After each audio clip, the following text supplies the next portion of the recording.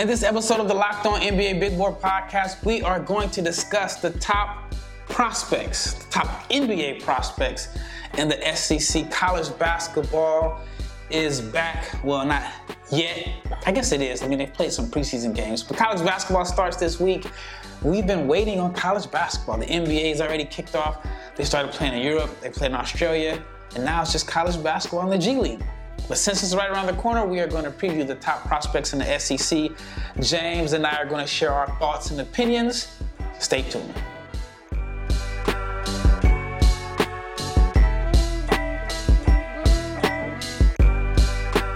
Big shout out to each and every person that's made the Locked On NBA Big Board Podcast your first listen of the day. I'm your host, Rafael Barlow, the director of scouting for NBA Big Board.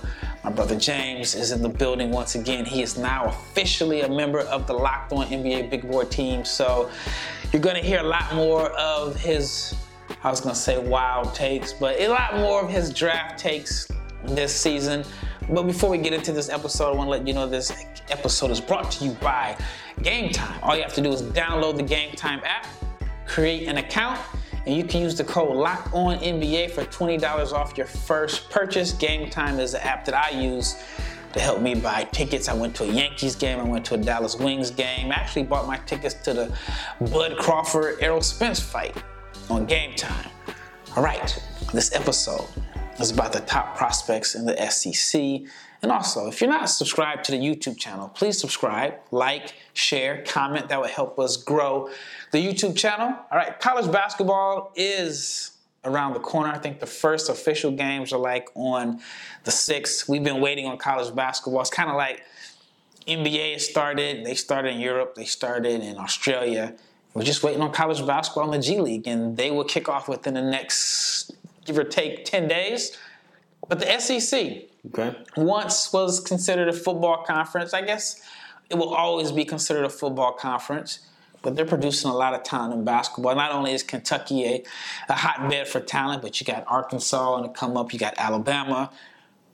So who is your top prospect in the SEC? Aaron Bradshaw. Okay, we agree on that. I like Aaron Bradshaw. I like him a lot. He's a guy that you can't just look at the numbers in high school and say that they wow you. He played with DJ Wagner. But why do you like Aaron Bradshaw? Long. Agile. Yeah. Dunker. Yep. And on top of all of that, I think he has potential to be a good shooter. Oh, definitely. I don't even know if potential is the word. I think he is a good shooter, and I think he can already space the floor. You haven't seen a lot of it, but in the glimpses that you have seen, I'm buying him being able to space the floor when necessary. I think he's going to be able to space the floor this year if he's healthy. I mean, I forgot the stat, but I saw Calipari only let Karl Anthony Towns shoot 11 threes, and then Cat is arguably the greatest 7-foot three-point shooter of all time. Statistically, you can't find anybody better. That's fine, but Dirk Nowitzki's still alive. But I'm just saying with Aaron Bradshaw, again, will he be allowed to take jumpers? We'll see. Yeah, but Kentucky does not. Nah, you're gonna play Kentucky ball. Let it fly even though, if you look at the number of threes they took when they played at the Global Jam in Toronto, they took threes, not at a high clip, but for a Kentucky team, and that was without Aaron Bradshaw. Okay. But yeah, there's a lot to like about him. I recently saw he had a interview. I think he said he put on 15 pounds of muscle. I think he's up to about 225 right now. Yep. So, but yeah, shot beater. Rim protector. And guess what? When he gets a point guard, they can throw him lobs over the top, especially at the next level. He'll be executing all kind of dunks in traffic. Lateral quickness. I can see him defending on the perimeter without having any issues at all. And again, he knows, which is very important for shot blockers. He knows when to jump and he knows when to just be tall. Be vertical. So he checks all the boxes. I'd take him top 5 right now. Won't overthink it. I have him top 10. What I like about him, a lot of things that you mentioned, he's long, agile, he's a good athlete, has the NBA positional size. I love the fact that he has a good touch around the rim. He can space the floor, like I mentioned. Good hands, and he's efficient. He finishes everything around the basket, and he's a good foul shooter. With the good free throw shooting, the soft touch around the rim, the flashes of being able to show that he can space the floor, I think he's going to be good. At the minimum, he's a vertical lob threat, but I think there's way more game than just being an athletic rim runner and dunker. But he scores on offensive rebounds. My concerns are he's a little thin. Sometimes he's not the most physical. But overall, I like him. I spoke to someone really close with him, and I talked about the foot injury, and they mentioned that he hurt his foot at the McDonald's game. And the reason why they decided to have surgery now is because they felt like it was just going to show up at the combine.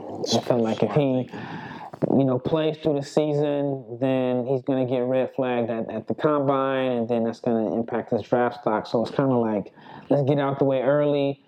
They say Calipari was with it, and they're going to bring him along slowly, but he should be fine in the second half of the season. I've already mentioned that I think he's going to have like a Derek Lively type impact this year, just because Lively got off to a slow start, because I think he had like the strained calf last year. And then by the end of the year, even though the numbers weren't like great, you saw the talent, and Lively's playing well for Dallas right now. So I like Aaron Bradshaw a lot. I think that he is very underrated because all the attention is on his former high school teammate, which is now his current teammate. DJ Wagner. Yep. So tell me your thoughts about DJ Wagner. Whew. DJ Wagner, man. It's, okay, there's two DJ Wagners, all right? So when I went and did the research for this, all right, I first went to his AAU film. And that's where you kind of see, like, the bad DJ Wagner at times. But watching his Global Jam film, they kind of like toned it down. So he's turned it down a lot. Kentucky is gonna make you tone it down. And here's the thing. We talked about this on the Aiden Hollowell podcast. Like, sometimes it's good. Mm-hmm. And I feel like that's what he kind of needed. Because before, he was playing for his AAU team, it was drive, head down, drive into traffic. And there were times where he needed to shoot a floater and he didn't shoot them. But then at this recent Global Jam, he says last summer, I saw him, he was taking those floaters. Mm-hmm. And he was looking like a point guard. But like his best ability is always going to be his ability to get downhill. I don't know if he's going to be more than a volume shooter, because that's what he is. He inherited the volume shooting gene from his pops. But, his third generation McDonald's All-American, possibly third generation NBA player. Yeah, that's crazy. That's his crazy. pops is Dewan Wagner. For the younger audience that don't know, there were people. He scored 106 in a high school game. That's crazy. If Dewan Wagner was in this era, he'd been a star. He was like a huge high school star. This was before like social media back in the day. We all knew about his 106-point game, and I ain't seen no film on it. It was like a legendary thing that you just kind of heard about through word of mouth. And Dewan played with Bron. It was supposed to be Dewan Wagner's team, and then Bron was supposed to. I mean, it's going to be Bron's team when he got there, but it was Dewan Wagner's team. Supposed to be before. Is it fair to say he was supposed to be what it was supposed to be, him and Bron, like how him and Kyrie ended up being? I mean, that's what people in Cleveland thought at the time. But no, DJ is good. Like I said, his jump shot looks kind of. It doesn't go in. And it doesn't go in. So that really scares me. Because it's like, it doesn't look that good and it doesn't go in. Like, that's kind of scary. But, like, you see stuff when he does slow down. Like, he'll snake a pick and roll and shoot a mid-range jumper. Or, like, he understands angles. He's a scorer. He's a born professional scorer. The jump shot just scares me right now. Because I don't know if it'll ever be good enough for his playing style, if that makes sense. He's young. I mean, it can be good enough, but I mean, I get it, but like he's a volume scorer. Yeah, he's gonna get his attempts up, and again, unless you Cam Thomas, I mean, it's are you gonna get that freedom to be what you are at that next level. So I don't know if he's going to be able to get them up like that. But then again, there is a long connection to Cal that no other player has had. Man. So that could have a role. But I mean, he's a creative and crafty scorer. He's a shifty ball handler. He just knows how to score. He knows how to change speeds. His scoring feel and his instincts are excellent. The first step, I think, is good. He's aggressive. He knows how to get downhill. Did you notice he's like a righty, but he just plays left? Yeah, he's always going left. Everything he does is going left. Shows some flashes of court vision. I've heard some people say they think he's similar to Keontae George, but I thought Keontae is a better scorer. But my concerns are the outside shooting. He's turnover prone. What's his NBA role if he's not going to be a good shooter, which he can be, but is he a point guard? We'll answer that question when we get back. But before that, let's talk about FanDuel. Now, you know FanDuel. FanDuel is America's #1 sportsbook. And the NFL and NBA season are in, well, I wouldn't say the NBA is in full swing. It just got started. The NFL is in full swing. For me. But you got the NBA and NFL at FanDuel, America's #1 sportsbook. And right now, if you are a new customer, I want you to hear this clearly. If you are a new customer, you get $150 in bonus bets with any winning $5 money line bet. That's $150 if your team wins. So if you've been hesitant and you're still thinking about it, there is no better time to get in on the action with FanDuel because the app is easy to use. There's a wide range of betting options, whether it's spreads, player props, overs, unders, and more. And all you have to do is go to FanDuel.com/lockedon. You can kick off the NFL and NBA season again. $5 bet. A $5 bet can get you $150 in bonus bets. Again, FanDuel.com/lockedon because FanDuel is the official partner of the NFL and Locked On. The Locked On Ultimate NBA season preview is here. All 30 teams are covered. Now, you know Locked On has you covered every day with every team, 5 days a week. And in this series, it's a 6-part series. All 30 Locked On hosts, from the hosts that represent the teams that are expected to contend to the hosts that are basically their fans are going to be listening to Locked On NBA Big Board very soon because their team is going to be high in the lottery. But it's all covered. 30 hosts, 6-part episode. Whether it's on YouTube, wherever you get your podcast, you got to check it out because it is the Locked On Ultimate Season Preview. Again, all 30 teams, all hosts, and we got you covered from the biggest storylines heading into this season. All right, when we left off, we talked a little bit about Dajuan Wagner. I shouldn't say a little bit. We talked about Dajuan Wagner. We talked about his concerns. What position do you think he is? I think he's a point guard. I think that the passing ability is there.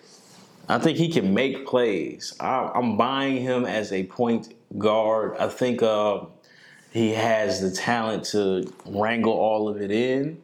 Again, my biggest concern is just the jump shot. But I do see the vision, and I see, he can get downhill. And he can make the easy reads.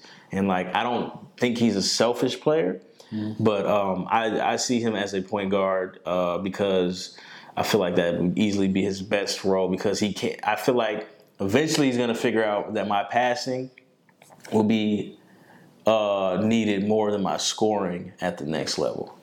You think so? Do you think not pure point, not pass first point guard, but with his ability to get downhill, he'll be able to get guys looks which in turn make his scoring easier too. Okay. Now, I don't know how you feel about Rob Dillingham.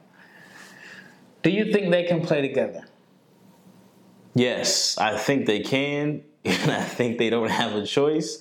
I personally wouldn't have made the choice to play with each other. Yeah. just because, I'm trying to get mine if I'm Rob Dillingham, especially how I play. Rob Dillingham is my favorite college basketball player right now. Oh, he's the most entertaining. He's entertaining. I'm not talking about draft projections, NBA projections. I'm just talking about pure fun. So I personally wouldn't have gone there if I were him, but I think that they can play together. And just like I said, watching DJ at the Global Jam, like he reeled it back in some. So like, and Rob was bad at the Global. Yeah, and Rob was bad. So it's almost like both youngins got humbled in a sense. Mm-hmm. So it's not like they came in and they tasted success playing the way that they were known for playing as. Mm-hmm. But at the same time, didn't Rob have like 40 in the scrimmage? Yeah, he was cooking in the scrimmage. And one of the things that I read was that after the struggles at the Global Jam, schools were calling him. I mean, that's the world we're in right now. It's almost like crazy. It's this world of imagine like in the dating world, you and your wife or your girl, y'all having problems, and now everybody's calling. You into that portal, man? You need to jump into the relationship portal. I mean, that's exactly what's going on. Mm-hmm. A kid can have a bad game. I mean, it's going to happen within the next 6 weeks. Highly touted recruit. He's going to have a bad game. He's going to get yanked on TV, for a turnover, not playing well. And then next, the calls are going to be, the feelers are going to be out. Hey, man, you need to, get down with us. Yeah. I've seen it happen. And guys transfer so early. So Rob stayed. And he did say that, I got to get better. I got to do this. Like, he handled it like an adult. He handled it like a pro. And that was, to me, and the easy way I would have been to leave. And he handled it like a pro. So I have nothing but respect for him. And that's why I think that this is going to work for these two high volume guards. Well, for Rob, it has to work. Because I think, look, either you're going to play the way Kyle wants you to play, or you're not going to play at all. Look, if Rob wanted to go to, I don't know, Missouri. I think he signed with NC State first. He wanted to go to NC State. He can go be Rob. If he would have stayed at NC State, we saw how they let Turquavion get loose. But anyway, so do you think Rob is an first round pick in 2024? See, I don't have a grade on him right now because it's just so much to try to figure out, like, if it's going to work with how he plays. Again, the talent, the creativity, like, he has all of those things. But to see it translate at that level, especially with the, I guess you could say, the stigma that OTE had, like, it'd be interesting to see if it works. I think 2 years are probably best for him. But in this draft, like, I wouldn't, if he has the kind of year that he thinks he can have and the productivity and he just shows enough, I would definitely enter the draft if I were him. But I almost think this is 2 years are probably best for him. What do you think? Man, I don't know, man. Like, I'm just so torn because, again, I wasn't happy, or I just wasn't a fan of his production at the Global Jam.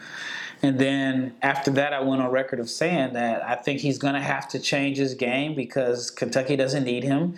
And it's not like, if he went to those other schools where if he played really, really bad, that they have no choice because he's by far the most talented player on the team and they got to live with his mistakes because, no matter how much he tones it down, he's still going to be Rob Dillingham. So you're still going to get some early shot clock sidestep threes where he made the defender dance. That makes coaches, just pull their hair out and go crazy. And he can't take a lot of those because Kentucky has so much talent that they can win and win the SEC without him playing a significant role. So that's what I'm concerned about for him. But from everything that I've seen, and I know preseason doesn't necessarily count, I think it was the inter-squad scrimmage, if I'm not. I could be wrong. But I saw the highlights. He had 40. 40 is 40. 40 is 40, especially in college basketball. But we'll see. He could be the biggest wild card in the 2024 class because there's some people that have him as a first-round pick. There's some people that don't even think that he's going to stay at Kentucky the whole season because if he's not playing early, they think he's going to put his name in the portal or whatever. I've heard, comparisons to like what happened with Khalil Whitney. So I mean, that's going to be interesting, and I don't want to sit here and just kind of predict that it's not going to work. But that's one of my favorite stories. I'm rooting for him, man. That's my guy right there. All right, when we return, we're going to talk about Justin Edwards. Me and James are very divided on Justin Edwards. Stay tuned. Then I want to talk to you about Game Time. Now, I'm a big supporter of Game Time. Like I mentioned, I bought tickets to the Terrence Crawford, Errol Spence fight on Game Time. When I was at the NBA draft in June, I went and bought Yankee tickets on Game Time. And I went to a Dallas Wings playoff game. Bought the tickets on Game Time. Even the Dallas Cowboys game on Game Time. And because with Game Time, you don't have to worry about buying tickets to your next event. Game Time is fast. It is the fastest and the easiest way to buy tickets for different events, whether it's sports, music, comedy, theater shows, and more. And with Game Time, all you have to do is just download the app, and they have last-minute tickets. The tickets are easy to find. What I like is that they give you the price. You can hit the all-inclusive price. So it's not like these other apps where you see a price, oh man, this ticket is $50. And then by the time you hit checkout, you find out that the whole ticket is $200. Well, with Game Time, they have the all-inclusive price. They have last-minute tickets, like I mentioned, flash deals, and you get views of the seats from the venue. I was just in Madrid. I was trying to buy tickets to a Real Madrid basketball game, and they didn't have Game Time over there. And I couldn't see like my seat. And I ended up buying these seats that I thought were good, and it was like behind the hoop because it just tells you lower bowl. So anyway, you don't have to worry about that with Game Time because on the app you can actually see the seat. And all you have to do is download the Game Time app, create an account, use the code LOCKEDONNBA, and you'll get $20 off your first purchase. Now, terms apply. Again, create an account, use the redeem code LOCKEDONNBA. You can get $20 off your first purchase. All right, last segment, Justin Edwards. I am high on Justin Edwards. I have Justin Edwards as the number one player on my big board. James is over here snickering like there's a prospect. He can't shoot. He doesn't. You're tripping. Oh, okay. 60% from the free throw line, 28% from three in the EYBL. High school stats. 32% from three, 70% from the free throw line. In Global Jam, 35% field goal percentage, 29% from three. And he's almost 20.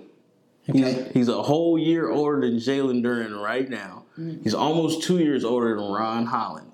All right? He's athletic in transition. That's it. I don't see shot creation, far more turnovers than assists. So, he's a catch-and-shoot guy that doesn't make jump shots. And he doesn't have an athletic advantage. I just don't see number one overall, man. Please enlighten me. It's not a strong class. Hey, look, it's not a strong class, but there's still Alexander Sarr. There's still Ron Holland. Who has his own concerns. He does have his concerns, but he's 2 years younger. I trust his shooting ability, and I trust his ability to put the ball on the ground far more than Justin Edwards. Well, Ron is a guy that played 4 in high school. He's going to measure out at 6'4". 6'6". He's going to measure out at 6'4.5" at the combine. Is he done growing? I don't know, but Ron ain't that. I mean, they had him listed at 6'8". No, he's not 6'8". And if he's listed at 6'6", that means at the combine he's going to measure out at like 6'4 3/4". We don't play barefoot. But go ahead. Tell me about Justin Edwards. I like the long wingspan. I like the versatility. He does a little bit of everything. He's fluid. He's coordinated. He is a guy that the percentage doesn't look good because he's a tough shot taker, tough shot maker. He wasn't making catch-and-shoot shots, He can create off the dribble, transition finisher, excellent finisher around the rim. He rebounds. He collects a lot of steals and blocks. He averaged over a block a game. He's 20. All right, that's the same thing people said about Brandon Miller. We live in this age now where if a kid is 20 years old, we're like, oh my gosh, this guy is old. That means he's going to be a 21-year-old rookie. Right, but look, here's my thing.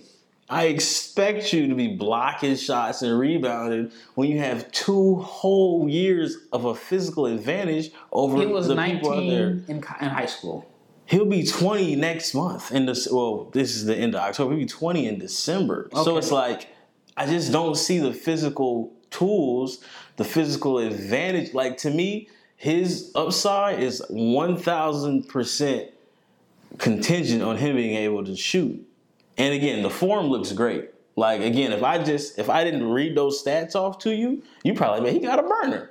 But because the film looks like he can shoot. But when you dig into it, you be like, dang, he can't really shoot like that.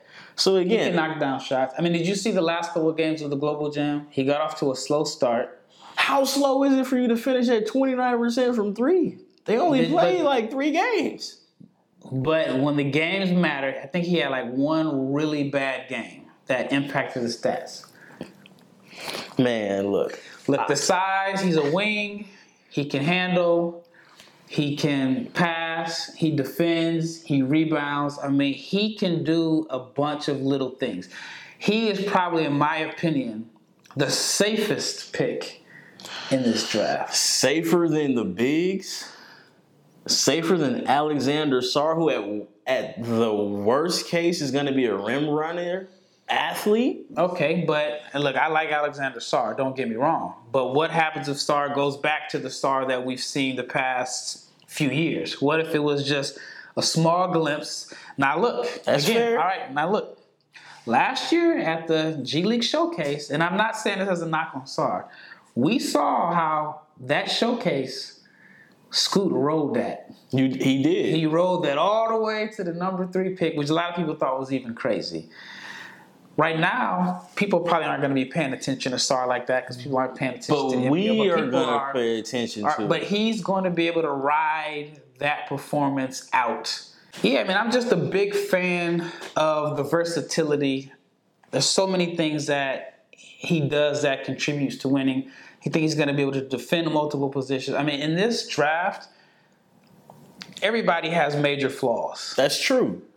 And I don't think for him shooting is the major flaw. But here's my thing. And from the film that I've watched, how else does he score? And every opportunity that I've seen him has been catching and shooting. Catching and shooting. But he's not making shots. The athleticism does not jump out on the floor. Does not jump off the film. He looks athletic on fast breaks, but like, I don't see a quick first step. I don't see no boogie. You know what I'm saying? And on top of that, I just don't see the shooting ability. I see Martell Webster. But Martell Webster was a guy, the only thing he could do was spot up shoot. And then those numbers never really translated, right? I think Justin Edwards, the same thing everybody's saying about Edwards is what everybody said about Brandon Miller last year. Nah, hold on. Brandon Miller shows you he could put the ball on the ground last year. No, coming into the season, everybody said Brandon Miller's old because all Brandon Miller did was shoot middies and pull-up jumpers in high school. They said Brandon Miller wasn't a good athlete. They said that he's older than everybody. They said that, he don't have any wiggle. All of this stuff that people said about Brandon Miller coming into this season. And then he got off to a good start, and then people still said, he just can't finish that. The only thing he can do is shoot. People weren't saying Brandon Miller was a good shooter. I actually had a scout tell me last year, I'm not high on Brandon Miller. He had him like 28th on his board because he was like, he's older than everybody, and because he's older than everybody, the shooting hasn't progressed like I think it should have. He was so down on him. But again, that's cool, but that's Brandon Miller's race. I don't see the athleticism, the wiggle, the shooting for you to tell me that this guy is the safest pick in the draft. If I wanted safe based on like physical attributes, I would say Ron is the safest because you know what? He's going to slash. Worst case scenario, he'll be a slashing wing that can shoot threes and defend at a very high level. I don't know if you're going to get that from Justin Miller because I don't see the physical tools from him So wait. To show me Justin to show me a high floor like that. So what makes Ron Holland a safer, better shooter than Justin Edwards? Look at the Ron shot percentages. 22% from 3 on 1.5 attempts at the U16s. He was 16. He was probably 15. He just turned 18. And it's not even because he's from the area. Like, he just turned. He could legit be a senior in high school right now. At the U17s, Ron shot 60% from the foul line, 60% from the free throw line. What about his Ignite stats? Again, it's a 2-game sample, and then pull up his. I'm just saying, look, man, if nothing else, slashing, transition, the best first step in this draft belongs to Ron Holland. Motor, like, he checks those boxes and the shooting will come. If Ron Holland is a 35% three-point shooter, he will still be able to offer you those other things. Okay, well, all right, let's say the Intercontinental Cup. Ron Holland was 3 of 11 from 3. Okay. He averaged 25. No, the Intercontinental Cup, where they play the international teams when they went to... Okay, my fault. He averaged 15 a game, shot 40% from the floor, 27% from 3, 7 rebounds. That translates. The 7 rebounds translates, yes. Okay. Is it going to translate? Look, they got him listed at 6'8". He's not 6'8", bro. He's not 6'8". He's about 6'5", 6'6". But you can play the 2 or the 3 at 6'5", 6'6". All right, so you think he can shoot well enough to play the 2 or the 3? I think he can. Again, If I had a shooting contest right now, who will win? Justin Edwards and Ron Holland. I trust Justin Edwards because Ron ain't never had to shoot. Look, there is potential and there's talent there, and you see that he's adding to it. I think worst case scenario, if nothing else, Ron Holland turns into Josh Howard type player. Now again, Josh was 6'8". I get Josh could initiate the offense. I feel like Ron would be able to do that. I don't think he got the pace to do it. I think he's just one speed. You grab, and I have that in my notes. He doesn't learn how to slow down, and what happens when he can't jam R2 on the controller. But again, if you pair him with a pure point guard or whatever, and you get him out there running on the wing, he's going to be hell in transition stop. All right, but catch him on triple threat on the wing. So that's the number 1 pick. I didn't say it was the number 1 pick. I don't have him going number 1. All right. You know what? We're going to have to make a part 2 of this. We're going to talk about the Alabama guys, Riley Griffin, Grant Nelson, Jaren Stevenson. There's a few more guys in the SEC, Riley Kruger. We're going to have to talk about them in a part 2 because we do not agree on Justin Edwards. Justin Edwards, I think, is going to be one of the safest picks in his run. The shooter that can't shoot, bro. Well, that wraps up this episode of the Locked On NBA Big Board podcast. Share your thoughts on Justin Edwards. Do you think Justin Edwards is like I'm saying he is, or do you think he's like with James? And James, I mean, where do you even have him at? I think he's a top 10 talent. But like number 1 is not. He's not. Number one is wide open in this class. It's wide open. But okay, look.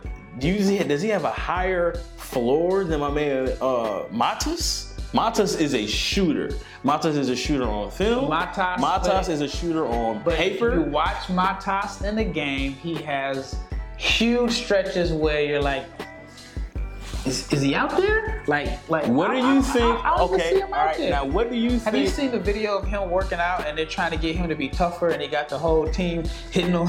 What do you think?